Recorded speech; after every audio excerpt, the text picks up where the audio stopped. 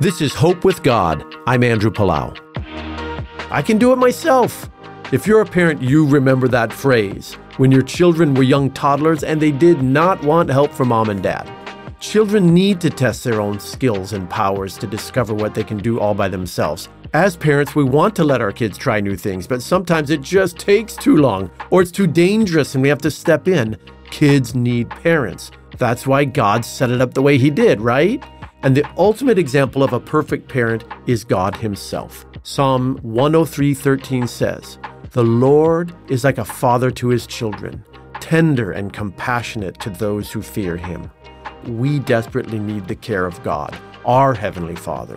We need him to care for us in his tenderness and in compassion. He does not punish us when we ask for help. He keeps us safe under his watchful care.